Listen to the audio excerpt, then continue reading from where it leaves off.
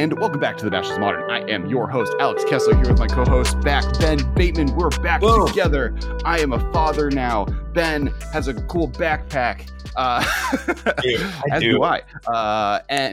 This podcast is now on our new home, the channelfireball.com website.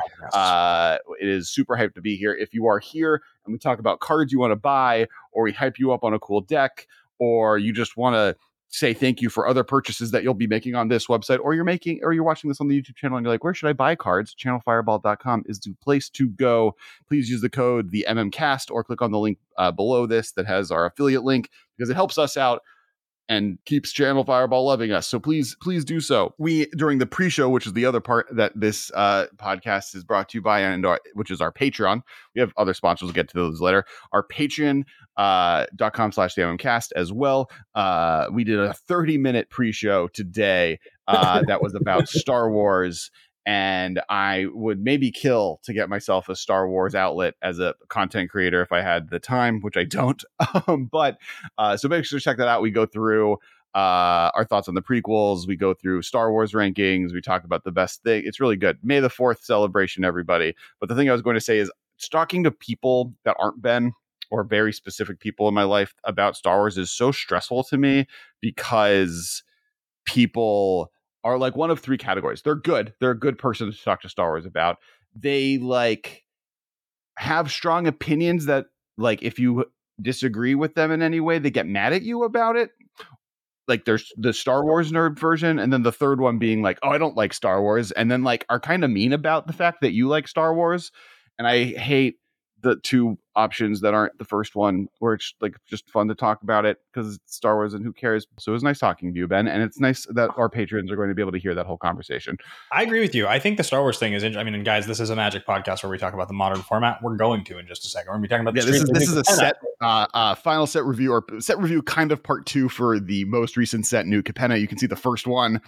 I think it was 3 episodes ago, where we went over the mechanics and the cards previews at that time, which include the lands, the charms, which the Riveteer charm is already seeing modern play, the charms, and each of the different guild leaders at the time that had been previewed. But yeah, Ben, you were saying about Star Wars. I was just saying, it's interesting. I grew up, I loved Star Wars. I've said this before in podcasts, but when the Force Awakens trailer came out, I cried. I legitimately, the first trailer, I remember seeing it, tears down my face. Opening night, saw Force Awakens in theaters 3 times, love it, right? So excited, kept my enthusiasm, really, really, really hyped, all of them in theaters, multiple times, in fact, for almost all of them. And then it started to occur to me somewhere around 2016, 2017, that I was not having that much fun identifying as a Star Wars fan anymore, because it's that's not space that is you can casually exist in really much anymore. And then now we're in the era of I don't even identify as a Star Wars fan anymore, to the point that I felt my obligation as a lifelong fan to watch all of Mandalorian and Boba Fett was not there. I was if I'm missing this, I am almost happier to be more casual. I don't care that much, because caring a lot about Star Wars, owning that, is something that's not that much fun for me anymore. Yeah, I think the thing that and recently it's gotten better because we're past that era, but there was a moment where I have been classically very publicly with Star Wars love. There's a giant 7-foot Star Destroyer charcoal painting I did in college next to me that I've had framed on my wall for 15 years.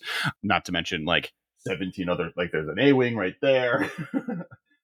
There's a lot of Star Wars stuff around me, and because of that, I was the go-to person. I have a red carpet cutting from the Force Awakens premiere behind me. There's a lot of people that come to me with their Star Wars opinions, especially Last Jedi and Force Awakens. I have text message threads that are paragraphs of people being this is the 10-page essay on why I hated this movie. Alex, what did you think? And I was I liked it.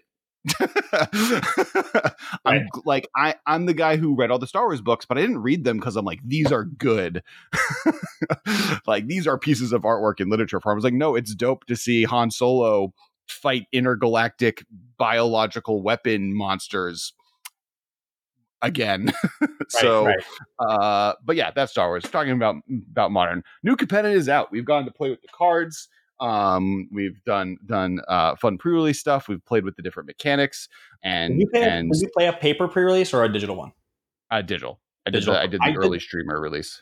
I did the paper one. I did it at the local shop. I went and played with Eric. It was really fun. It was my first paper pre-release in like 2.5 years, and I guess I don't think we did the show after I did that. I can't remember if I talked about it on the show or not. I had a great time though. There was something so like wonderful about Magic in person with strangers. It's like the same sensation I've had since I was a kid.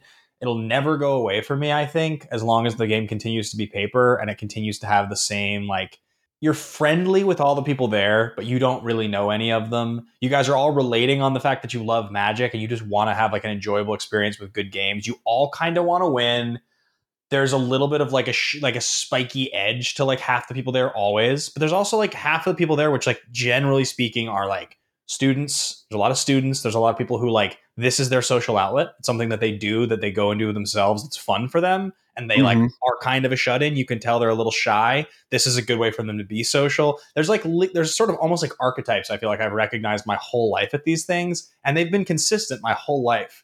And I love it. I love it. So there's a really young kid. There'll be somebody who's like 8 or 10 or 12 or something, you know what I mean? And you almost feel like in some way you're like in a teacher moment of like instructing and helping. Like, I don't know. It's just a really unique experience that I really had missed. And New Capenna was a great time, very fun. I opened the Demir one. What's not Demir? Esper one. The Obscura. Obscura, that's the one. I opened the Obscura one, and I got good cards in my pack, and then in my like second, like not my like seeded pack, but in my like regular packs, I opened a foil of the Legend, the 3-mana 1/4 flyer that like whenever you attack it does that effect. It connives X. The Legend, yeah. So I opened that card in foil, which was sick, and it was fun. My deck was really good. I think I was tied for first in the end. I think I split. Nice. That's really good. Yeah, no, I mean, like the format's really cool. I always like gold colored sets. It always allows you to do like really fun, different things. And this set also has graveyard shenanigans, which I like. I did the like early content release event. They like let the content creators do that like early release. I did it with Tappy Toe Claws, and that was really fun. We did it with her and Michael, and we like drafted a few different times. I think we lost, but that's because I'm bad at that limited is the only thing. I think well, it was we were trying to do like the 5-color shenanigans. I was trying to pick like every mana fixer possible, and then it ended up we were just like in a very good Jund deck, and then that Jund deck did really well, and then the second deck was midnight and late, and so I went to bed. I don't think I finished that round, but it was really fun. I like love those early pre-release events, so like it's cool too because you get to play against content creators. And you like, it's like a pre-release, right? Like when you played the arena launches during COVID, it was always like, it's just like strangers. You don't get that same in-person effect. The only time was during those early release ones where it's like, oh, that's Tappy or that's Voxy or that's, Ben or people we know. So that was cool. I did get to open. So I've opened 3 collector boosters of New Capenna so far in paper. And it's because they came in. This is me just bragging. Wizard sent me another cool box. This one's like a cool hat box. It's Maestro themed. And it had like a Maestro commander deck, 3 collector boosters, and a set booster box that I'll eventually open that set booster box like on TikTok during a stream. But I opened up 3 of those packs. And the first one kind of had like garbage in it. I think the rare was I would have like Ginny Faye Jetmir second, which is like the really cool make all the tokens into 2/2s and 3/1s. But that I probably just showed the other card. But the other 2 packs, the first one had a foil full art Obnixilis, which was a cold $70, and the second one had a gilded foil full art Art Deco Obnixilis. So just mostly humble brags. I opened up $200 worth of Obnixili, which is the plural for Obnixilis, which is a word we need to know because Obnixilis is going to be the first card we talk about, and makes copies of himself. You have multiple Obnixili in play, so the official plural for Obnixilis is actually an important grammatical thing we need to know, and that'll be the first card we talk about in the set review. So Obnixilis the Adversary, 1 black-red legendary planeswalker Nixilis, 3 loyalty. 3-mana Planeswalker, Ben. Have these ever been good? Casualty X. The copy isn't legendary and has starting loyalty X. As you cast this spell, you may sacrifice a creature with power X. When you do, copy this spell. That copy becomes a token. So if you sacrifice a creature, you get 2 Ob Nixilis's. I'm Nixilai. I've already messed up the naming convention. I'm Nixilai in play. The second one isn't legendary. You can do insane things. Ben, did you know that you can populate that second Ob Nixilis token? You can Or if you populate have it? something that, yeah, if you have anything that copies tokens in any way, you get multiple Ob Nixilises into play. Because it's non-legendary. So you can make Correct. multiple extra non-legendary Ob Nixilis. Yep, correct. If you have any like trigger copying effects, you also get extra Ob Nixilis. So that's a fun thing. So his abilities, though, +1 is each opponent loses 2 life unless they discard a card. If you control a demon or devil, you gain 2 life. Its -2 is create a 1/1 red devil creature token with whenever this creature dies, it deals 1 damage to any target. And its -7 is target player draws 7 cards and loses 7 life. So kind of a win condition, kind of a card draw spell, depending on what you need. And this card's already making waves. It's like super broken in standard. The like really crazy one is that they're playing it with Essica Chariot, which lets you copy the tokens with Ob Nixilis, which is just like dumb. I'm glad though that Jund is back in standard, and Jund is a top tier standard deck. Like the world is back to normal, and as it has been written, Jund should be powerful in standard when it is viable. I mean, Ob Nixilis is just it's a very simply powerful card. There is a litany of powerful 2-drops that have value when they enter the battlefield, like basic value. Also, like because it's copy the power of the card, right? Like there's a million 2-mana 3/1s that get printed in every set ever. There's so many. Like there's also like a lot of like 2-mana 4 power creatures. There's 2-mana. I mean, there's 2-mana 6 and 7 power creatures. There's doing, obviously you have to cheat them into play and do weird stuff with them, but like there's a lot of really cool stuff you can do with Ob Nixilis. Because the thing that's really interesting about this, and I'm sure people have already looked this up, but like what's the name dragon? Not hoarding dragon. The sleeping dragon? Slumbering dragon? Yeah, is he big? Or does he He's a get 1-mana 5/5. Slumbering Dragon, can't attack unless it has 5 more plus. Oh, no. Okay, whenever. It's a 1-mana 3/3. There's some of the dope plays, Rotting Regisaur, 3 mana for a 7/7/3 or whatever. I mean, in modern, the big ones are like Ragavan, Wild Nacatl, and Tarmogoyf. Yeah. Right? Like those are 3, or even in like a Grixis shell, Grixis Death Shadow into him, right? That lets you just like swing for 7 on turn 3, cast Ob Nixilis, sacrifice Death Shadow, dome them for 7. And so as long as you've dealt 6 the turn before or whatever in a tempo deck like that, you've now like wrecked their face. But this feels like is like obviously powerful. In the old version of Superior Burning Cocoa, the original version that wanted to play Apocryphite, before I just established that Apocryphite was just not good enough, when I wanted to like Aether Vial 4/4s in. That version of the deck, though, seems sweet, where an Ob comes down and you can like sacrifice a 4/4 Apocryphite that then just like sacrifices and then leaves and then comes back. And yeah. And like this Ob Nixilis protects itself, right? Like it's minus puts a creature into play to protect it. It adds a clock. It does like kind of a pseudo Liliana. It's like worse than Liliana the Veils plus, but you don't have to discard, so they like can lose 2 life or not. Like, and once you get to 2 things a turn, right? If they're like, if you have 2 Ob Nixilis in play and they plus, that's they've now discarded 2 cards, and then the next turn they probably don't have very many cards in hand. Like I think like there's a reason this card is seeing a ton of play already, and I'm not surprised. And I do think like we're just seeing the beginning of what you can do with this card. I mean, there's so many simple plays to powerful plays. There's straight value stuff like Strangleroot Geist on turn 2, and then just Ob Nixilis on turn 3, and then sacrifice your Geist, and you get a copy, and it comes down with 2 loyalty, which your Geist comes back, and now it's a 3/2, and it's attacking, and like that. I mean, there's a tremendous amount of stuff. This card's very powerful. Like just the ability to like play Ragavan, having drawn your second, right? You have 2 Ragavans in hand. Play Ragavan, turn 1, turn 2, swing, make a treasure, play Ob Nixilis, sacrificing the first Ragavan, ++, or make 2 devils. On the next turn, dash a Ragavan, right? Like the play cycle with this is like so cool. That I'm excited to see what people are able to do with it in modern. Yeah, that's definitely. I think that's the most powerful card in the set, pretty clearly. But we'll see as we keep walking down. The Well, second card we're I gonna. don't know if I'll say that. It's definitely the most expensive. The next, yeah, go. The next card is Bootlegger's Stash. It is a 1 green 5 for an artifact, a green artifact, mythic rare. Lands you control have tap, create a treasure token. People are kind of up in arms about this card a little bit, I think, right? Because there's a lot of conversation right now that there's too much treasure in Magic. I've seen a lot of this. There's both there's kind of a conversation around too many treasures in Magic, and there's specifically a conversation on that like green shouldn't have treasures. Yeah, I mean, there's an inevitability to this card that is interesting, and the fact that it's an artifact is probably the reason that it feels like it's pushed. Like if this was an enchantment, if this was just a green 5 and it was an enchantment and it was lands you control have tap, add a treasure, it's a much more like you just have to accelerate into this with traditional green ramp, and then you have lots of manas.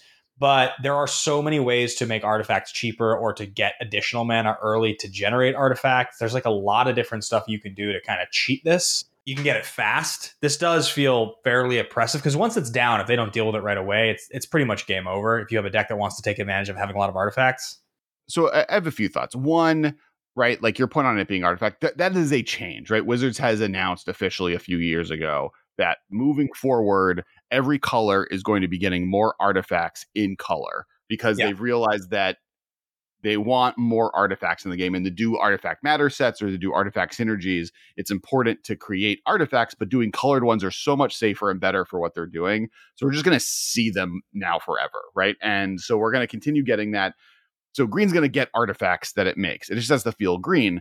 The other one is kind of, I think, more the point, which is this creates a lot of artifact tokens. And I think a lot of people think like green shouldn't do that. Nothing about this card mechanically is not green, right? Other than maybe that. Like Omnath saves green mana for later. There's like 4 other different green cards that all have the ability to store green over time. Doing it on treasures is different than doing it with counters or power toughness or not letting mana, leave the battlefield during phases. But all of that is a green ability. So then we come into, and then the other one is token making, which is also a green ability, right? Like green is the color, is the best token. It makes double tokens. It has, that's all green. So it's the artifact token feature that people are kind of up in arms about, which like no one had a problem with food.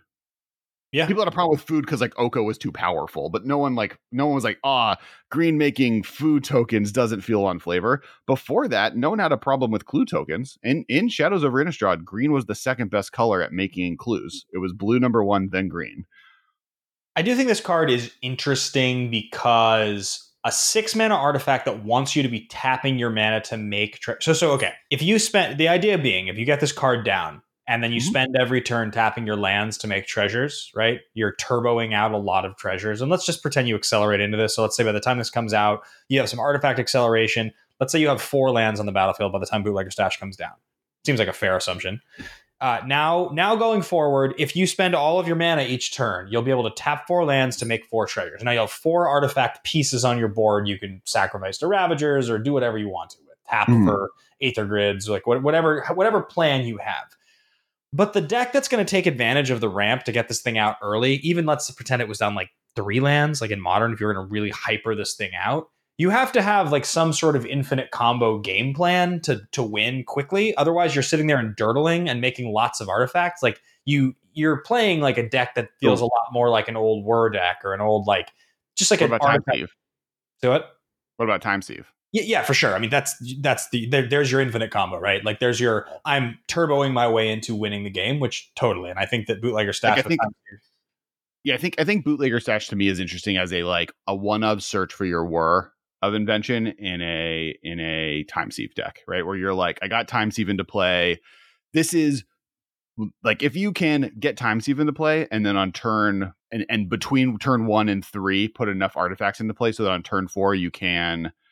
I guess it has to be turn 5. Put enough artifacts into play. Turn 4, because if you have another artifact, you'll be fine. So basically the game plan is turn 1 artifact, turn 2 Time Sieve, turn 3 artifact, turn 4, like at the end of their turn, War of Invention, Bootlegger Stash into play, win, right? Because you play a land and then you now make 5 artifacts a turn and you have infinite treasures a turn. And you might even be able to miss. You might even be able to miss your 5th land drop and like sustain. Like sack those other artifacts or the artifact lands you're playing with. Try and figure it out how to get there. So I think like that's but that's kind of my point. I guess like that's a dedicated combo deck where I think this card is cool in that deck. But there's plenty of dedicated combo decks where they print cards that win the game that cost 6 mana all the time. Like that's not a crazy thing. Yeah.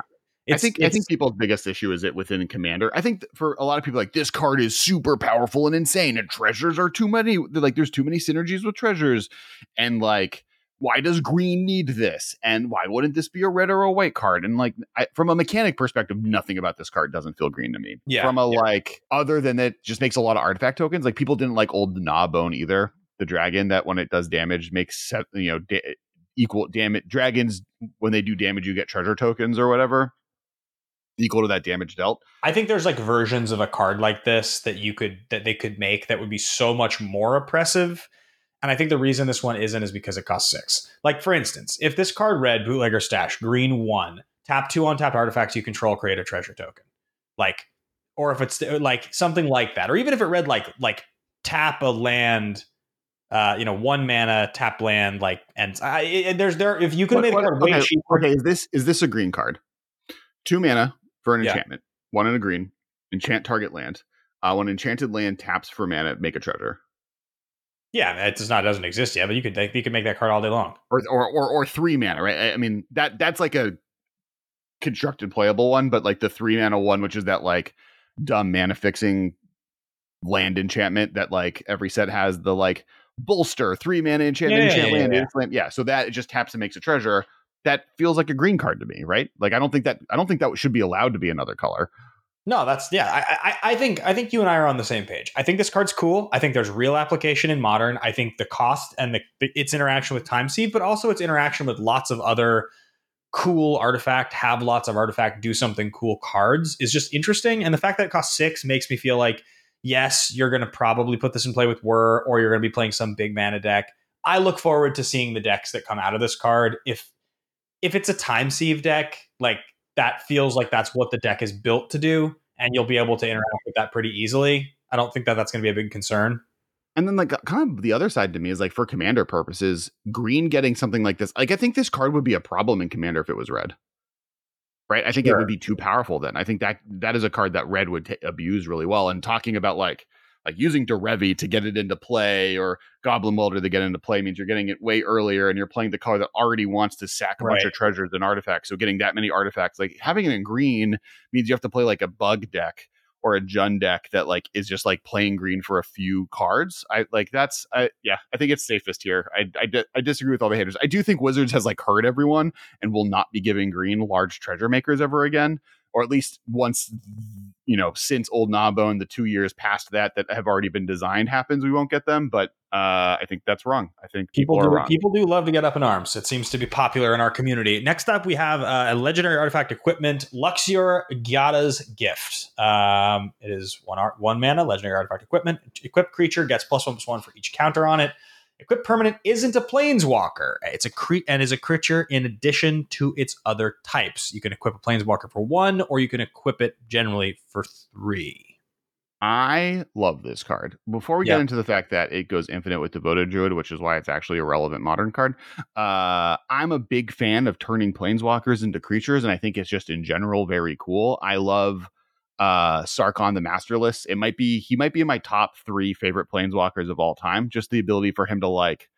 I also love that he does it against planeswalkers' will. Like in my head canon, people are just like walking down the street. Like Jace is just walking down the street, and he just like, why am I turning into a dragon? And then just like realizes that Sarkhan is like turning him into a dragon against him. He's like, Sarkhan, not again, and then like becomes a dragon. I just like really like that concept. So I really love that Luxior just like lets planeswalkers attack. And I think there's like some dumb stuff you can do there, right? And like it's playable in decks. I think this is playable in Jund decks, right? The fact that you can find this with Urza Saga and then equip it to your Liliana the Veil or your Renin 6 or your Gris, like those decks are already playing a lot of planeswalkers, and this is just a marginable way to make those control cards into win conditions is dope.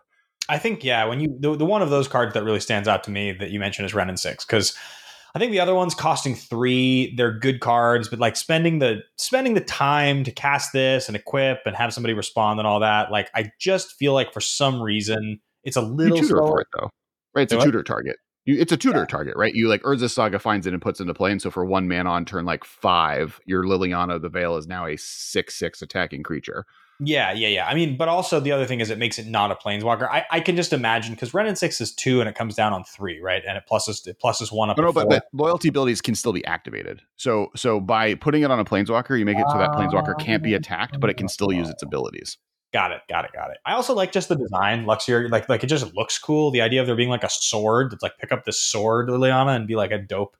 Because like there is something interesting about the interaction that, for instance, we've from a logistical standpoint of thinking about planeswalkers' interaction with the game, the idea of a creature and a planeswalker and like a piece of equipment or a vehicle that a creature could use that vehicle or that like I guess vehicle's the wrong example, but they could use like a piece of equipment and a planeswalker couldn't pick up that sword or put on that mask is like, what? It doesn't make any sense. Right. From a nuts and bolts new player perspective, I'm like, there's a character on this card and this is like a sword. They both should be able to interact with this sword. That makes sense to me. In my head, it's always been they're too good for it. Right, because the flavor of planeswalkers when they die is that they're not actually dying. They're just like, oh, I've taken too much damage. I'm out. Peace. And like they're only using their abilities because they like agree to help you. And that's why like minuses are like bigger effort from them. So if they use all of their energy to do it, they're like, I'm done. Thanks for goodbye. So like, but I agree. It is cool. It's really cool that we get to pick it. The other cool part about this, and Urza Saga is a part of that conversation, right? Is that the fact that this is one of the best Devoted Druid combo pieces ever printed. Yeah. So the fact that Devoted Druid equipped with this goes infinite, you make infinite mana. And the fact that now with Stoneforge Mystic and Urza Saga, you can play a collected company deck that is playing to get this combo with just playing one of these so it doesn't mess up your like find triggers. And Urza Saga just finds that, and then collected company can use Stoneforge Mystic as its target to find the combo piece. So yeah, the fact that like Luxior is so much better than Vizier Remedies is also like because that card is cool but not very good. It's good with persist creatures, right? That's like that version of the combo allowed you to like back into Kitchen Fink's infinite combos. Well, this one lets you just play like a good Stoneblade, not like Nile Lightsaber deck or a Selesnya Lightsaber deck where like you're just playing Devoted Druid as like a cool ramp piece that can pick up a sword. And then sometimes you have infinite mana and win the game. Yeah, I mean, it interacts pretty well. It interacts pretty well with Devoted Druid. God, Devoted Druid. It's so funny to me because there are certain mechanics that like just don't make a lot of sense in Magic. Like they never have made that much sense in Magic. So like the idea of a mana creature that can untap itself in any way is just not something that like really we don't get that because like why would mana creatures be able to untap themselves or yeah like and then also like the untap ability just in general is like something that doesn't make a whole lot of sense. Like both of those things are just sort of wonky and they're holdovers from an older time in Magic. So it's never surprising when you see a card like that interact with a new card like this that's cool and it breaks a card yet again. I mean, Devoted Druid has been part of like 5 infinite combos now. All right, so the next card is Ledger Shredder. 1 in a blue for a 1/3 bird advisor with flying. Whenever a player casts their second spell each turn, it connives. So you draw a card, then discard a card. If you discard an online card, put a +1/+1 counter on this creature.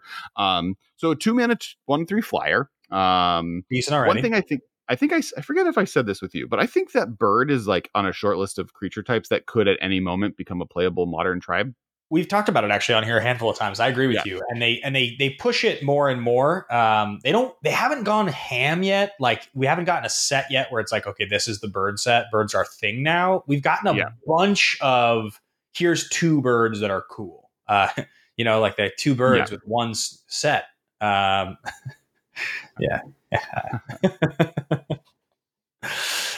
But yes, I agree with you. Ledger Shredder. I played against this card at the pre-release.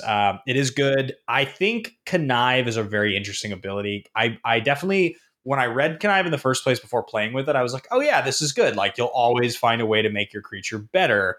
And it's tempting to do that, to always grow your creature, but actually often it's just a loot and you have to have the discipline to not make your creature bigger. And limited, sure. I was like, every time I was like, I want my creature to be bigger, damage. But then I just kept discarding good things. Yeah. Well, like that, and that's the difference between limited and I think in limited, it's a much harder decision. In constructed, you build your deck to connive, right? You have lingering souls in your deck, or think twice, or Arclight Phoenixes, or whatever.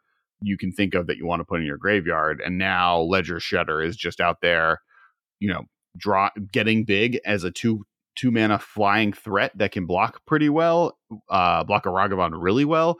And now your opponent is, if they ever cast 2 spells a turn, is just like letting you grow this or draw a card, or, you know, the benefits are really high. So What's that card from Time Spiral? Call the Netherworld. Is that what it's called? It know. has Madness 0, and it's return a creature from a graveyard to your hand. Oh yeah, sure. I don't know what the card's called, but I know what card you're talking about. Yeah, there's like a bunch. Connive is very interesting with Madness, because like you definitely you get a lot of benefit from discarding specifically cards. Like it's specifically like find a card you can discard that is not a land, and so if you're already doing it and it's like free, that's even better, because like then call of the Netherworld then is like I'm sure there are probably loops with Connive that just makes it go forever. You'll always be able to just cycle a card back and forth like in a dredge deck or something like that. Next card is Halo Fountain. 2 and a white artifact. You can pay 1 and tap it. Untap a tapped creature you control. Create a 1/1 green and white citizen creature token.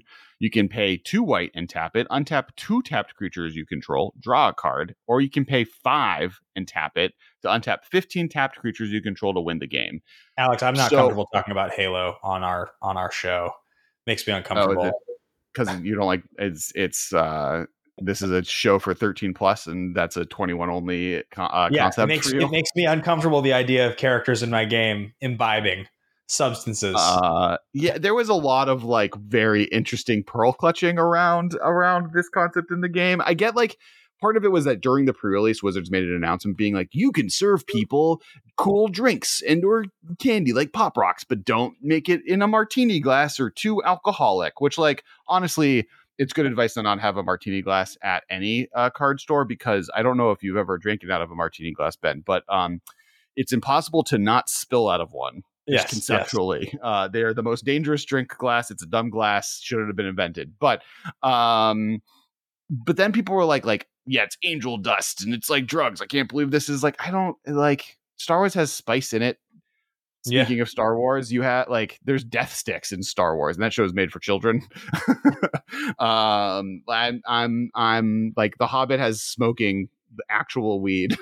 I don't care. They drink in Harry Potter, right? Don't the kids drink something? Yeah, butterbeer and not dragon whiskey. Both drinking in those. Yeah, I rolled my eyes at it. It's cool. I think it's fine. I think it's a cool concept that on this plane, because like you're also like New Capenna is about like bootleggers and prohibition, like, smuggling, and like you can't do that without some type of substance like that. And the fact that it's this cool angel magic that's been condensed into like liquid ether is dope. I'm all in. And with Halo Fountain, it's extra cool because there's like if you can make Halo Fountain into a creature, you can use the untap ability on the creature. So like the way things before a colon work within the rules of Magic is you can do any of the abilities in any order. So you can tap it, and if it's a creature, you can then untap it as well. So you can use it for both halves of that ability. And so if you have a creature that taps for 2 white or more, and this is a creature, you use, Insult Artifact, the new one that's probably better, the staff from the Dungeons and Dragons set. It's like 1 blue, and then you can tap something to make it into a creature, and it stays untapped, or a few other ways to do it. And you make any creature that can make more than 2 white mana, you can just draw your whole deck. Yeah, we talked about this card. We actually did like a fairly lengthy breakdown of this card, I think 2 weeks ago on our preview episode when they were just starting to preview. So we kind of was Halo Fountain out then, so we might have talked about then. Okay, we did. Yeah. We talked about that, but I mean it's good to retouch on it again. So continuing to move on, I believe we also already spoke about Elspeth Resplendent. I'm fairly certain. I think it was. I think the next card we're going to talk about is Vivian, because this has started seeing actual modern play. So yes. The next card on the list, and this is in price, and Elsbeth and Lord Xander are the next two, but we talked about those on that previous episode. We did talk a little bit about Vivian, but it's now having seen modern play, and we can kind of talk more about it. So Vivian is 4 green for legendary planeswalker Vivian. For a 4 loyalty planeswalker +2, you may sacrifice a creature. If you do, search your library for a creature card with mana value equal to 1 plus the sacrificed creature's mana value. Put it onto the battlefield, then shuffle. Birthing Pod. +1, mill 5 cards, then put any number of creature cards milled this way into your hand. A very cool draw card effect. -1, create a 4/4 green rhino creature token. No ultimate ability. So just rhinos for days or birthing pods for days. This is a 2-card combo in Modern. If you have this in play with a 3-drop, you win the game. Just not automatically, but through the chain. So basically the way it works, and the coolest way to do it is you use Planebound Accomplice. Hopefully that's showing up on the screen right now. Planebound Accomplice is a 2 and a red creature for Modern Horizons that for 1 red mana, you can put a Planeswalker from your hand into play. That's just at instant speed. So if you have a Planebound Accomplice and you untap with it, or you play a Planebound Accomplice with 1 red mana extra, so on turn 4, you then put Vivian into play. You then use Vivian's +2 to sacrifice Planebound Accomplice or any other 3-drop. You then go and get Felidar Guardian. You take Felidar Guardian, you blink Vivian. Vivian then can use its ability again. Vivian then sacks the Felidar Guardian, going to get Karmic Guide. You get Karmic Guide into play, which was printed in Modern Horizons 2. Into Modern Horizons, or into Modern, you then use Karmic Guide to reanimate the Felidar Guardian, blinking Vivian. Vivian goes away, comes back. You sacrifice the Felidar Guardian again. You get a Kiki-Jiki. Kiki-Jiki comes into play. Use Kiki-Jiki to copy the Karmic Guide, re-getting Felidar Guardian, and now you have infinite Felidar Guardians and Kiki-Jikis. What's cool about this is that this combo also fits very, very well with Saheeli Ray combo, because you can use the Planebound Accomplice to get Saheeli Ray into play for cheap with the Felidar Guardian already in play, or really good with stuff like Teferi, where you can just sneak a Teferi into play to make it so you can do everything I just described without your opponent being able to interact with you. And it is already seeing play in, where's the deck list? Saheeli combo, Yorion type decks that are playing the full cat combo, plus the full Vivian combo, plus a bunch of different planeswalkers like Ren and 6. And so you get to play that whole deck while also, because you're playing a Yorion deck, you just can kind of up your thing. Eldritch Evolution is in the deck. Oath of Nissa. Like, you get to play all these really powerful cards. It's really cool. I love this deck a lot. Yeah, it's really cool. I mean, it's cool. It's clever. I love the way that it all interacts. It seems like it's a good combo deck. I mean, it seems like it's, the Planebound Accomplice piece of it is really interesting because it adds a layer, like a cheater layer to it that is like really like quick and cool. I don't think this combo, well, there's two pieces. I think like counter cat has been our thing, right? It's always been like on the edge, but this makes it a little bit better. Planebound Accomplice makes the Vivian gameplay go from like cute and bad because you're playing a 6-drop planeswalker to, you have an instant speed once you get this into play, uninteractable or like non-priority sacrificing combo available to you. That's weird. You can only do it on your turn though, correct? You can't you don't get the ability to interact. Vivian doesn't get the instant speed play on your opponent's turn ability activation. Sure. But you can do it with using priorities, right? Yes. And you can flash in like Teferi in at instant speed during Protect, the end step, right? Can't you do it? Yeah. If you activate Planebound Accomplice on your opponent's end step, you can keep Teferi into your next turn, making it so they can't do anything. Yeah, until the beginning of the next end step. You also get the whole priority once like Vivian comes into play off of Planebound Accomplice. You can then sack it before they can kill the Planebound Accomplice. You can then, there are parts of it that you can respond, but the cool part about it is if they try responding, you just have a Vivian in play. Yep. Or whatever you tutored for. But yeah, deck is sweet. Anything else on Vivian?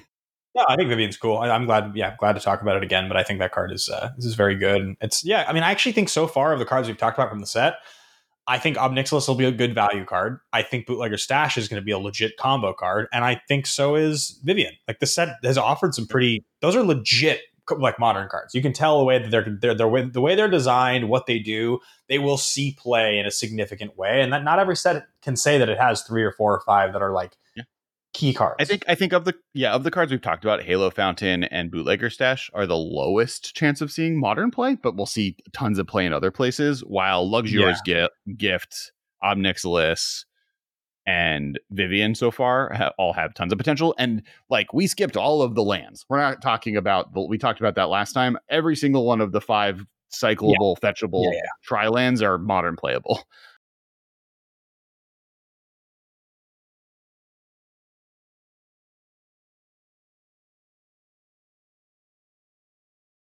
Next card is Professional Facebreaker. Professional Facebreaker, 2 red, human warrior, 2/3 menace. Whenever one or more creatures you control deals combat damage to a player, sacrifice a treasure or create a treasure token. You can sacrifice a treasure token to exile the top card of your library. You may play that card this turn. So fun things this card can do is when Ragavan or a Dragon Rage Channeler does a damage to your opponent, you get an extra treasure or your first treasure token off of it. And then you can use those to draw cards.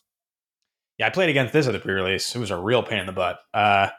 This card definitely very good. Lots of value. There's just so much treasure generation in general in Magic right now, and like as you mentioned, the biggest, most significant, most played one, at least in Modern, if we're not talking about Dockside, but the most played one in Modern is definitely Ragavan, and this is perfect with Ragavan. It's even the same color.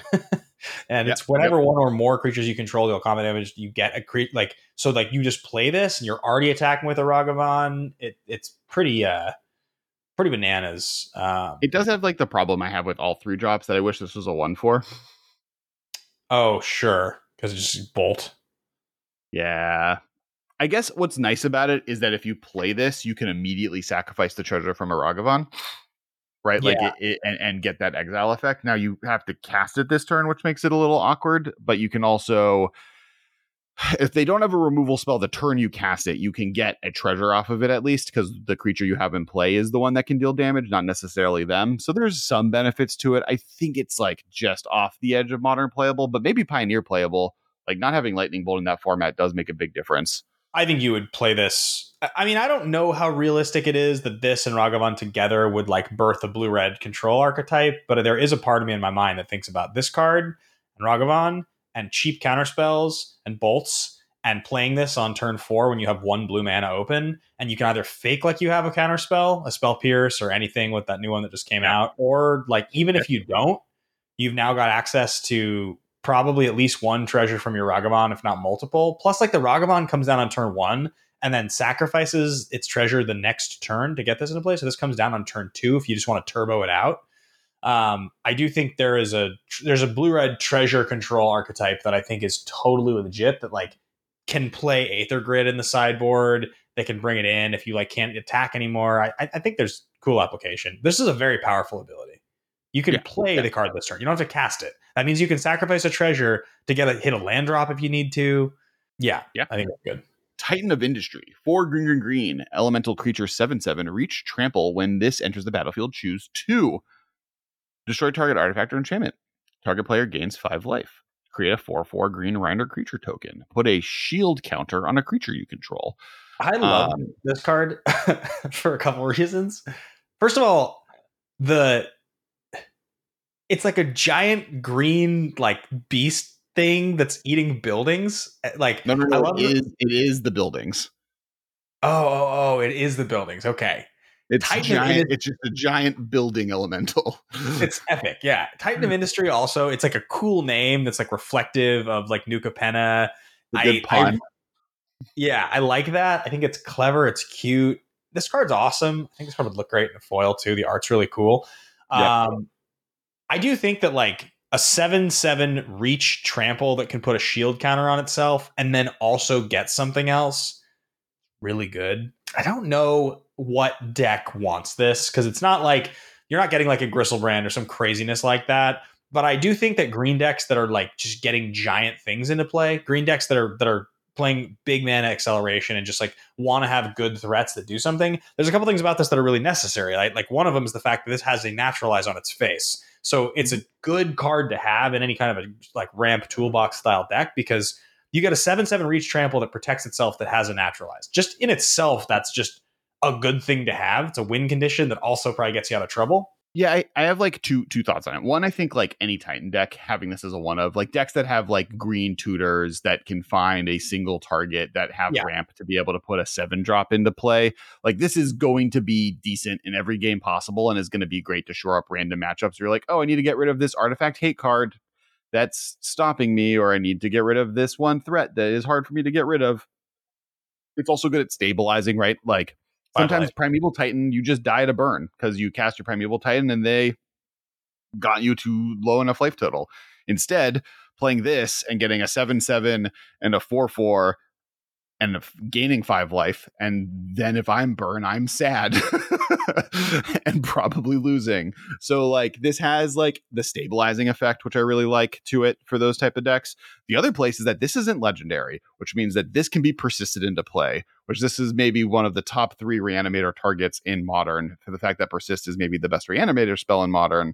So you can, it's this or Archon or the Angel of Sanctity, whatever, the one that gives you protection from a card permanent of your choice. All 3 of them are like really powerful. This one gives you a lot of options that the other two don't as well, right? So this like builds stabilization. It kills you really quick. That's 7 damage of trample. It blocks flyers. Like I think this card's like underrated probably in Modern, in decks that want to do reanimation or cheating things into play or are ramping really quickly. I responded pretty fast. I mean, it is notable to think about the big green creatures that have come out over the last few years, none of which have really made a big impact in Modern. Like whether you're talking about Elder Garganoth or like anytime they've tried to give us like some lots of text on a great green creature that costs 5 or more. A lot of those involve attack triggers or don't stabilize very well or don't protect them. Like this does there's a reason Cryptic Command is good, right? Like imagine if this was just Cryptic Command green, like 4 mana for this as a green card.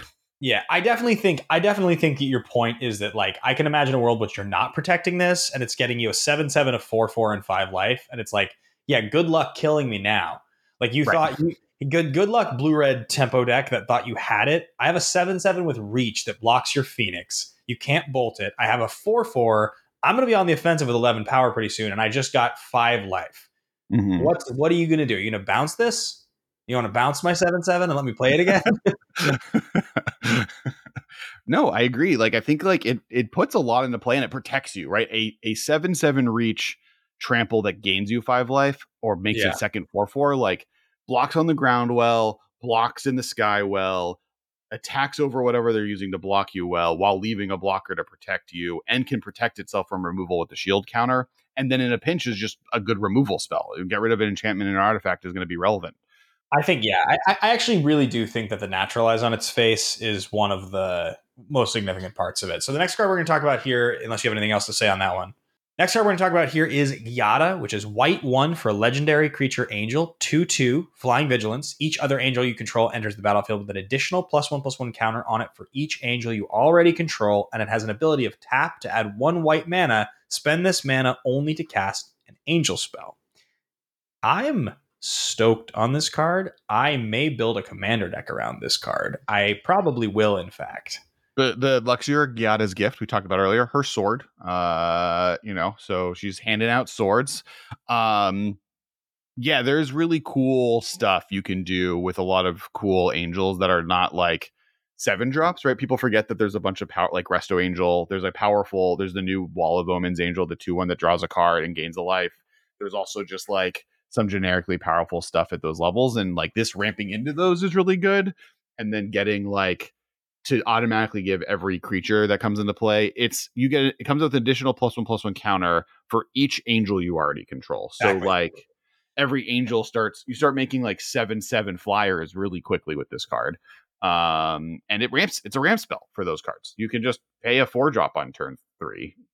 And there are some very powerful, like Linvala is an angel that's really good, right? There's like some really powerful 4-drop and 3-drop and 5-drop angels out there. What's the name of the card that I used to like so much? Luminarch Ascension. That's the one. Mm-hmm. White 1 enchantment. At the beginning of each opponent's end step, if you didn't lose life this turn, you may put a quest counter on Luminarch Ascension.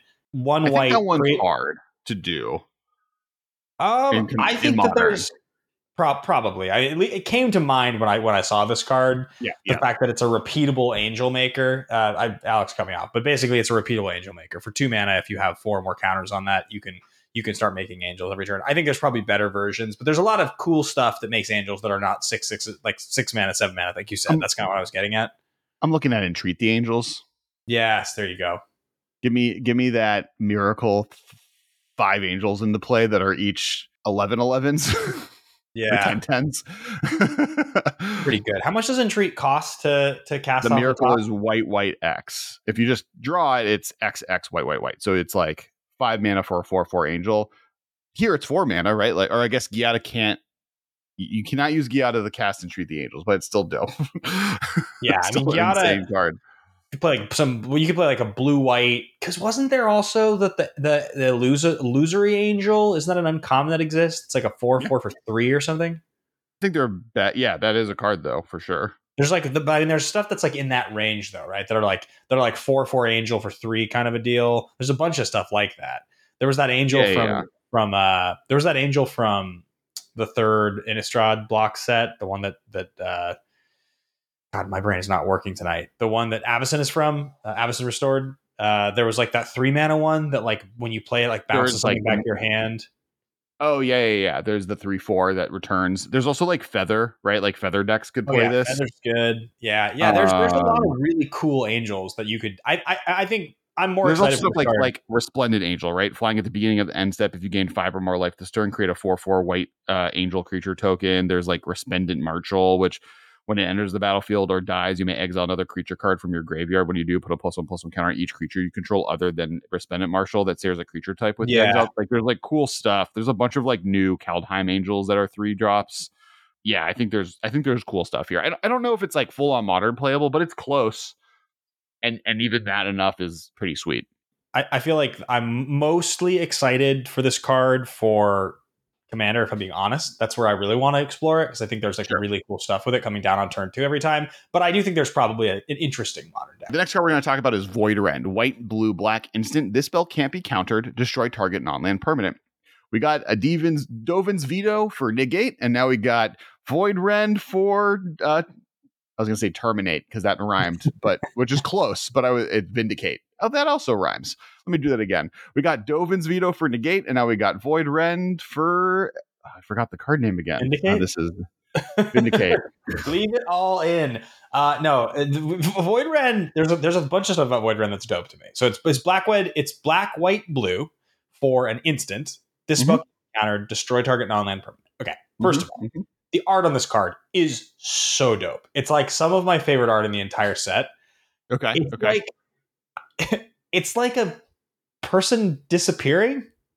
Like they're being bits of missing agent were discovered in various alleys across all 3 boroughs. So it's someone uses teleport magic to rend someone into millions of little body parts across the It's like really cool. I like the idea of it. I love the colors. I love the design. It feels like comic book art, which is some of my favorite stuff. This feels like something I'd read in a comic book as a kid and think was really cool. But more than anything, I just think this card's epically good. I think that like Esper Vindicated instant speed that can't be countered is just excellent. I just think like it has the trap. I think this is what I'm expecting to happen. I think I'm going to think this card's really good. And then I think I'm going to start playing this card. And then I'm going to be like, it costs me 3 every time. I want to play things that cost me 2 that are not as effective as this, that I can play more spells. And I want one of these in my deck. But right now, when I'm looking at it, I'm like, this is so good. It does so many things. I like a few things. One, I like that, this is because it's an instant, it plays great in Esper draw go like strategies, right? You're able to sit behind stuff and this can be in your hand. And it basically is no matter what my opponent does, I will have something that it will die, right? If it worst case scenario. I also like that it is 2 of the best colors for that type of deck because you can exile at both the Solitude or Force of Negation. So you're able to like gold cards are powerful in Modern right now because the more colors you have, being able to exile it towards a Solitude or a Grief or a Force of Negation or a the blue one. Oh, subtlety is like a very powerful backup plan for just an answer to everything, and they can't stop you from answering it.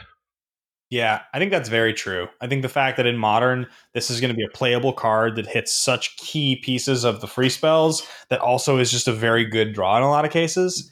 What situations can you think of where drawing this will be bad? I guess the only ones I can really think of are your opponent has some kind of protected threat, like a hexproof type of a thing or a protection threat that's the thing killing you. Like drawing it against the Ragavan that's already hit me twice. Like it's not bad, but like if they're like Yeah, sitting that's and a thing. protect, I'm saying when will it actively be bad? The only times it'll be actively bad are if you're playing against, I get like a burn deck. If this isn't your main deck and you draw this against yep. like burn, it's like, Yeah, I think it like is just very versatile for sure. yeah, I would agree. One of my favorites. Our next card is probably one of the most powerful cards in this set. An offer you can't refuse. Blue, instant, counter target non-creature spell. Its controller creates 2 treasure tokens. Instant. So this is just like the inverted spell pierce. So instead of like counter target spell unless they pay to, you guarantee counter their spell, but they get to for later. Yeah, we talked about this definitely. We definitely talked about this one at length on that preview episode, but it is worth noting again, only because I do think this card's going to see a lot of play.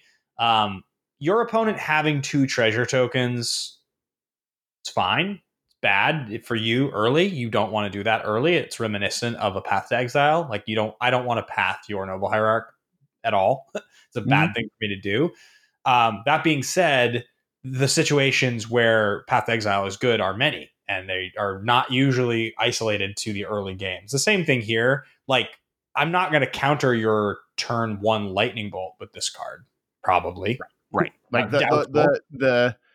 the moment the worst card this card is at countering is Thoughtseize and Inquisition of Kozilek, right? That's the like the one time you're like, maybe you do it because maybe you have another card that if they get you, you just can't win. But now you've ramped them to turn 3 on their turn 1. But the difference between this card and Spell Pierce that is so significant is that Spell Pierce sucks the same way Mana Leak sucks after a certain point in the game. You don't want it anymore. Like when you get to certain midpoints in tempo matchups that have to turn into control matchups, it's like Spell Pierce is a dead card. This is never going to be a dead card if you're playing against almost any deck. And also, by the time it gets better as the game goes on, because you don't care about them having 2 treasures once they've got 7 lands. Like, who cares? Yeah, Great. you're losing marginally better for turns 1 through 3 for something that is better any turn after that and better against a significantly larger amount of matchups. Yeah, this card's really good. I just feel like this card it's a good indicator of like that Magic design as the years go on and they design more cards, they are more willing to push and explore certain areas that seem like they're kind of, we've been stable with this idea for a long time. Like the idea that this card's getting printed is like, you guys are clearly don't feel like Spell Pierce is that powerful anymore. Like it's a powerful enough card, but it's not like a top tier thing. You're okay pushing into the next tier now. I also think just like in general, treasures, and this is I think a weird conversation happening right now, right? I think treasures are an immensely useful tool. They're just like an immensely powerful, and I think food and clues are also this, right? I think artifact tokens are this immensely powerful tool for Magic that like there's a reason they keep coming back to this. Yeah. And they're a tool that hasn't been fully searched yet, right? Pretty significantly. And so there's just so many new stuff there's so many new stuff you can do, including giving your opponent treasures as a drawback, right? There, like we haven't seen a lot of that. That's really cool. And I think we're going to see a lot more of it. I mean, people joke on like, this should have been a white card, but I would love to see a path variant that gives your opponent 3 treasures or 2 3 treasures. treasures? That seems savage. I don't know, whatever that power level needs to be, but like praying a 1-mana exile effect in the standard is always like suspect. So, a sorcery that gives them 2 or an instant that gives them 3, I think would be cool. Maybe tapped treasures, like 3 tapped treasures. That's for 1 white. So bananas. I would never play that card. But for standard, maybe. 2 maybe. 2 tap treasures I could see, but even that's a stretch. 2 like. Well, I mean, 2 untapped treasures for 1 white exile is better than this card. I think better than an offer you can refuse. Yeah, 2 tap treasures feels like about on par with Path. It's around the same. Path is obviously the land is reusable. The 2 treasures are not, but it still accelerates them. In the same way that, like, if on turn 2, you play, I mean, nobody plays Dark Confidant really anymore, but like you play your young Pyromancer or your Tarmogoyf or your whatever you're playing on turn 2 that I'm worried about. And I'm like, all right, this is an important creature for me to get rid of. I'm going to kill it with my thing. And then you're like, great, I untap, I'm at 5 mana now.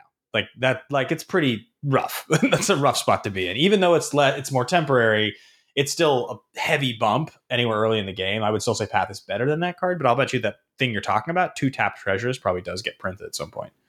Right. Or you know what? Maybe here the other thing that they could do is they could print a restriction. Exile target creature with CMC 4 or less, create one treasure. Like something like Okay. that, where it like Okay. only interacts with like that less expensive. I'll talk about this. Angel of Suffering. 3 black, black, Nightmare Angel flying. If damage would be dealt to you, prevent that damage and mill twice that many cards. It's a 5/3. So this is a very good way to not die. Yep. Costs 5 mana, which is not an easy way to get in. It is a relevant creature type now with Angel. It's a cool black Angel. What are your thoughts on Angel of Suffering? Well, I think it's interesting because there are plenty of cards that reshuffle your graveyard. And I think that if you protect this creature, you get it down on the battlefield and you are playing Gaia's Blessing or any of the other cards that are easily playable. I'm trying to remember. I know Blightsteel reshuffles itself. Emrakul reshuffles the whole graveyard. Correct. All Yeah, of them. if you have this and an Eldrazi in your deck, you can't die unless they kill the Angel. Right. So there's something interesting about Angel of Suffering being in the same way that like Platinum Angel can exist in that same like I get this down, I just have to protect it sort of Yep. world, and it costs less. It only costs 5 as opposed to 7. It's also a threat, like a good threat. It's a 5/3 for 5 mana that like flies. It is sadly a 5/3. 3. I mean, I do think depending on how easy it is to search for this card, like what exists in Modern that can search for this easily, there's lots of creature tutor, like plenty of it. They're like that's a deck. That's a deck right there in itself. Yeah. Like a control deck. It's like Angel of Suffering control is an archetype already that should just it'll probably just exist because like if you just play like lots of lots of control cards like hand disruption early, so before you cast one, you're just ripping their hand apart, and you play. I don't know if it's playing blue, but it probably plays blue, so you can counter stuff and you just make sure you've got 2 or 3 different cards in your graveyard that reshuffle, so they can't just like exile one of them and then it's gone forever. You have to have more than one. So I think there's a lot of decks that can deal with it, but like that seems like a pretty viable way to win the game. Just play this, remove your blocker, make you can't kill me, and then you have to just deal with my Angel. It does a really powerful thing for not a lot of effort. For sure. Also, killing someone with a Nightmare Angel will always be cool. Great. Feels great. Unlicensed Hearse, 2 mana for a artifact vehicle, crew 2, exile up to 2 target cards from a single graveyard. Unlicensed Hearse is power and toughness are each equal to the number of cards exiled with it. So this is on turn 2, a graveyard hate card that just like slowly becomes a massive threat, and it's hard to deal with until they want to deal, until you want it to be a threat, and in the meantime you get to be a graveyard hate card. I've already seen this see a lot of play, Standard and Pioneer, and I think it has potential to be just like a good hate card in Modern. It's competing with Urza Saga Tutor targets, but the fact that this is also just like a cool, good threat that you can main deck, kind of a Scavenging Ooze option, seems really cool. Yeah, well, I also think that there's the added element. Well, there's two major added elements. One of the fact this is colorless, so this goes in any deck, which is great. Correct. Scavenging Ooze is pretty heavy green. A lot of the artifact or graveyard removal stuff that exists is like fairly targeted. It's color heavy or it's utility. This is a threat that it only has crew 2. Almost any deck will have plenty of things to crew this with, and you can also exile cards from your own graveyard. It's not just from your opponent's graveyard; it's from a single graveyard. You exile your own fetch lands. This thing comes down early, and if in your main deck, and if your opponent's not playing a graveyard deck, you just drain your graveyard slowly, and by turn 5, this thing's like a 7/7 or something like that. And now you crew it with your Ragavan, or you crew it with your whatever creature you're playing, Snapcaster Mage, and Dark Confidant. boom. Yeah, there's a ton of different 2Xs that like get eventually blocked off by what your opponent's doing, and now you have a big threat to be able to defend yourself with. It seems to me like a kind of a no-brainer card. I mean, it'll be interesting to see as time goes on if it's just too clunky, too slow. I'm not totally sure if it like by the time this gets to turn 5 or 6 and you're attacking for like 7 or something like that, incidentally in the decks that it's not supposed to be there. Right. Is that just like, why am I playing this? This card's bad. This should be a sideboard card. This is a sideboard threat that I could play, but if I'm going to play this in the sideboard, I could probably play something that'll nuke the graveyard deck I'm afraid of instead of get 2 cards at a time. It's that whole thing. Right, right, right. Feels like the kind of card you only really would want to be playing if you were playing it in the main deck, because if you're going to bring it in against a graveyard deck. But I don't know. I honestly, it could be that 2 cards at a time and having a threat attached to it is just enough. I like Right. this card. I think this card's cool. Yeah. No, I think it's really cool. I'm on board. Next card we're going to be talking about is Scheming Fence, white, blue, human citizen, 2/3. As Scheming Fence enters the battlefield, you may choose a non-land permanent in play. Activated abilities of the chosen permanent can't be activated. Scheming Fence has all the activated abilities of the chosen permanent except for loyalty abilities. You may spend mana as though it were mana of any color to activate those abilities. This is a planeswalker removal spell that you can find with Collected Company and Humans decks. It is a human, importantly. It does like turn planeswalkers off. It also just steals the abilities of creatures that you can turn off. You can't get lands, you can't get fetch lands. That is a slight difference than something else. But there's a history of really good blue-white 2/2 Melee humans in Mage. Modern that have hate abilities attached to them, and this is another one that is powerful. Yeah, it's pretty good. It's 2/3 as opposed to a 2/2 or a 2/1. It's got a little more heft. In a humans deck, what that means is It blocks this comes Ragavan. down after. Say what?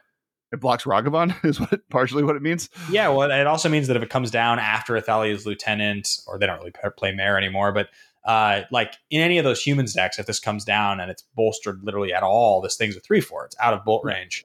Harder to interact with. I think this card's good. I don't think this card's going to be more like all those 2-drops, whether it's like Unsettled Mariner or it's Meddling Mage. Like there's so many different versions of those cards that have gotten to be played I and don't like slotted the in fact over the that this years. is kind of a removal spell, especially for planeswalkers. The fact that you can just like turn off Renin 6 or turn off Liliana Yeah. or turn off is like, even though you don't get those abilities, you still get a 2/3 creature that shuts down a planeswalker. I think that's pretty good. Yeah, I agree. And before we talk about the last card, I almost forgot all the shout outs. So first off, thank you Ultra Pro for sponsoring this and our Monday Night Commander streams. We do a Monday Night Commander stream every week. We have awesome guests and we do awesome Commander games, and it's a blast. You should definitely check that out. It's on the Kess Wiley Twitch channel. So my Twitch channel, twitch.tv/Kess Wiley. And then also big shout out to Alter Sleeves. We have a cool Alter Sleeve sketch currently. Inkling Customs is working on it. I can't speak exactly what it is. It is related though to our pre-show that we did on the Patreon. So you'll find out what that is, but it'll be exclusive for Patreons in a bit, but it'll be on Alter Sleeves. And if you go to Alter Sleeves right now and use the code the MMCast, or if you go down below and click on the link below, you can see some of our favorite Alter Sleeves out there. And if you buy anything through that link and using that code, Alter Sleeves thanks us with love. And so we appreciate love. And so if you can provide love, it's awesome. You get to put little card sleeves. You get to customize any of the cards in any of your decks with really cool artwork and really cool modifiers. That's really fun. And last but not least, Benjamin, I have a trivia question for you. I have a question. Yes. Trivia. A trivial question. All right. Menace is a keyword ability because a lot of the ability counters are in the set. Menace is a keyword ability that replaced Fear and Intimidate as like the red-black aggro ability that allows those cards to have some type of evasion that's a little bit different than the other ones. And Menace is where they landed on, just because Intimidate was super color specific and Fear was even more color specific. What year and what set was Menace originally printed as a keyworded evergreen ability? So, like, it existed. This is the first printing of Menace ever? First printing of Menace. So before that, cards had creatures can't be blocked. They had the ability text, but they did not have it. It was not keyworded as Menace. It became an evergreen keyword with its launch. Let's see, Menace. I'm trying to place it. Memory. And while you're thinking, I'll explain this to everyone. Please, everyone, guess your answers below. So the way the trivia game works is I ask a trivia question to Ben. He has to answer it. And in the meantime, you guys also have to make an answer because you've made a bet with us and you don't even know it. And if you get it wrong, if you don't know the answer and you've guessed wrong in the comments, you have to hit that like and subscribe button. That's the rules. You have to hit the like and subscribe button if you can't guess the trivia question. We don't make the rules. We just do the trivia. And if you do get it right, I will like it as the podcast or as my own personal account. You'll get a like on your comment. You don't have to like and subscribe. We appreciate it if you do. So Ben, I've delayed for you, and I have now delayed for everyone to guess. So hit that guess button in 5, 4, 3, 2, 1. All right, Ben, do you have an answer? I'm gonna go with it. Originally first appeared in Innistrad in 2011. Not even a little bit close. It Oh, premiered in, well, okay, I'll give you a little close because Innistrad was one of the 10 featured sets in this core set, and that was Magic Origins in 2015. It was introduced oh. there, and we did. Innistrad is one of those planes that was there, because it was the first plane that Liliana ever planeswalked to. Very So menacing Menace there, lots of was not werewolves. on any cards until then. That's what you're saying. Correct. There were cards that had the keyword, the ability text of Menace that may have Okay, been errated post fact and maybe got have it. gotten reprints that now say Menace, but Menace was not a keyword until 2015 and Magic Origins release. Wow. So that was the trivia question. If you got it right, hit that like, subscribe button. If you got it wrong or you didn't know it and you didn't comment, hit that like and subscribe button. Just hit the like and subscribe button. Got wrecked to the KT. I know. And the last card we're going to talk about today has already seen modern play. In Reanimator decks, Tainted Indulgence, blue, black, instant, draw 2 cards. Then discard a card unless there are 5 or more mana values among cards in your graveyard. So this is a blue, black, instant, draw 2 cards, discard a card. Like, pretty amazing loot ability that then late game is just an amazing card draw ability. Yeah, I mean, it's already blue black in most decks. The draw 2 discard one is like fine. Like, it's not a card you'd play on its front end if that was all it did, because it would need to have something else. But the fact that that's the worst case is that on turn 2, this is just going to loot and just like lets you keep lower, see it, like lets you keep hands with less lands, lets you stock your graveyard, and then like the whole like 5 or more mana values thing, I noticed pretty quickly. In limited, it's going to be a little easier to accomplish because you're going to have a lot of creatures that cost 3 and 4 and 5 that are just going to be spells that cost 3. Like modern, it's going to be a little tougher because I think a lot of decks are going to be heavy on the land 1/2s that have multiple 3s, 4s, 5s, and stuff like that. It's going to be a little bit wonkier, but there's also stuff that has fake casting costs, like delve spells, like Tassiger, or stuff that you're cheating in, or cards that I mean, I do think it's going to be hard. I'm not gonna lie to you guys. I do think that but when it's late in the game in a control deck, it will not. Because lands count, right? So you need a land, a 1-drop, a 2-drop, a 3-drop, a 4-drop, and something. Or you need a land, a 1-drop, a 2-drop, a 3-drop, and then you need a 4-drop or an 8-drop or I think like one of the reasons I think this is seeing play in the Reanimator deck is that you want the discard anyways, right? You want instant speed, like Faithful Mending, 5, 6, 7, and 8 option that lets you discard the important cards you need to get into your graveyard, like Archon of Cruelty, so that when you untap, you could just go for it, right? I think that's the real reason seeing play. It also is a gold card, right? Like gold cards are really good in Modern now, as we explained earlier, because of the ability to remove. Like this deck is playing both Grief and Solitude, so being able to exile this to Grief or to then get like the Ephemerate off is like really powerful. I think this card like is really strong and generically strong, and then the moment you add Graveyard Strategies, it becomes like way stronger. Yep. Agreed. Yeah, I like this card. I'm always a fan of like 2 mana, instant speed, some kind of draw, like anything. It's almost always like something I'll try to play. So now that you've seen the set, Ben, what would you say your favorite faction is? I think probably it's Obscura. I mean, it doesn't surprise me that it's Obscura, but I think it's probably Obscura. I thought you could have been a Maestro. Or a Jun, or I guess you're not really a Riveteer. Is there another? I guess there's only one blue red. It's Maestros. You could have been a Maestro like me, Ben. I like the Maestros. I mean, they're cool. You could have been somebody. You could have been part of the family. I just like I like Connive a lot. I think it's good, and I think it makes sense. So look at that. You can have your horns. Ah, yes. I will. My Xander is somewhat, for some reason, he's like Eastern European. He likes talking. He's from Transylvania. You're getting at? He's a vampire. Well, I think like he finds TV on back of truck, and who knows what happened to it. So I don't worry about it. Okay, there you go. Got it. But yeah, all right. Either way, thank you so much for all of our sponsors, from Ultra Pro to Channel Fireball to Alter Sleeves.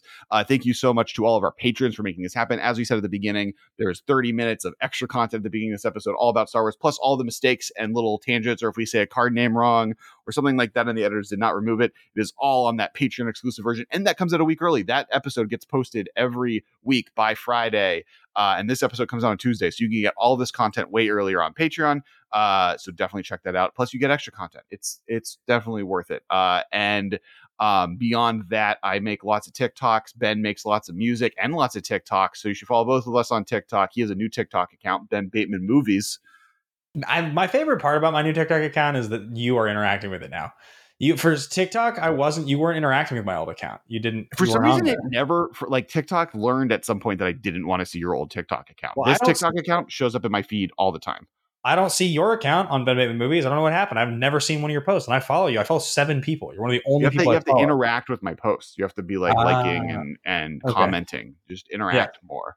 Okay. Watching, you have to watch the whole videos too. You got TikTok recognizes. But thank you everyone. Make sure to follow. I make magic content, Ben makes movie content. And there's other dope stuff there as well. And we'll talk to all of you next week. But before we go, quickly, one last thing, because I just announced last week the summer tour, which is more of a string of shows on weekends, but it's 11 shows over the course of June through September that I had to cancel because of back surgery last October, is back on the calendar. BenBatemanTour.com, 11 dates. I did add 1 date in Atlanta. The first one's in Ohio, in Columbus. It's in about a month. It's on June 10th on a Saturday night.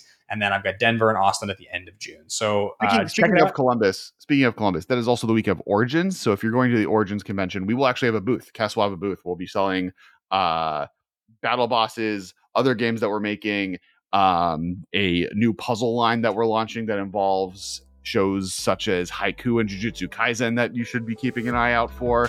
And that's all going to be at Origins. It'll be the first time you can buy it from us. And I will be there, also playing live that weekend in Columbus. So check it out. If you guys have ever checked out my music, thanks for listening. Thanks for checking it out. And we will see you guys same time, same place next week. Bye, everyone. Bye, guys. This has been a production of Time Traveler Media, sending podcasts into the future.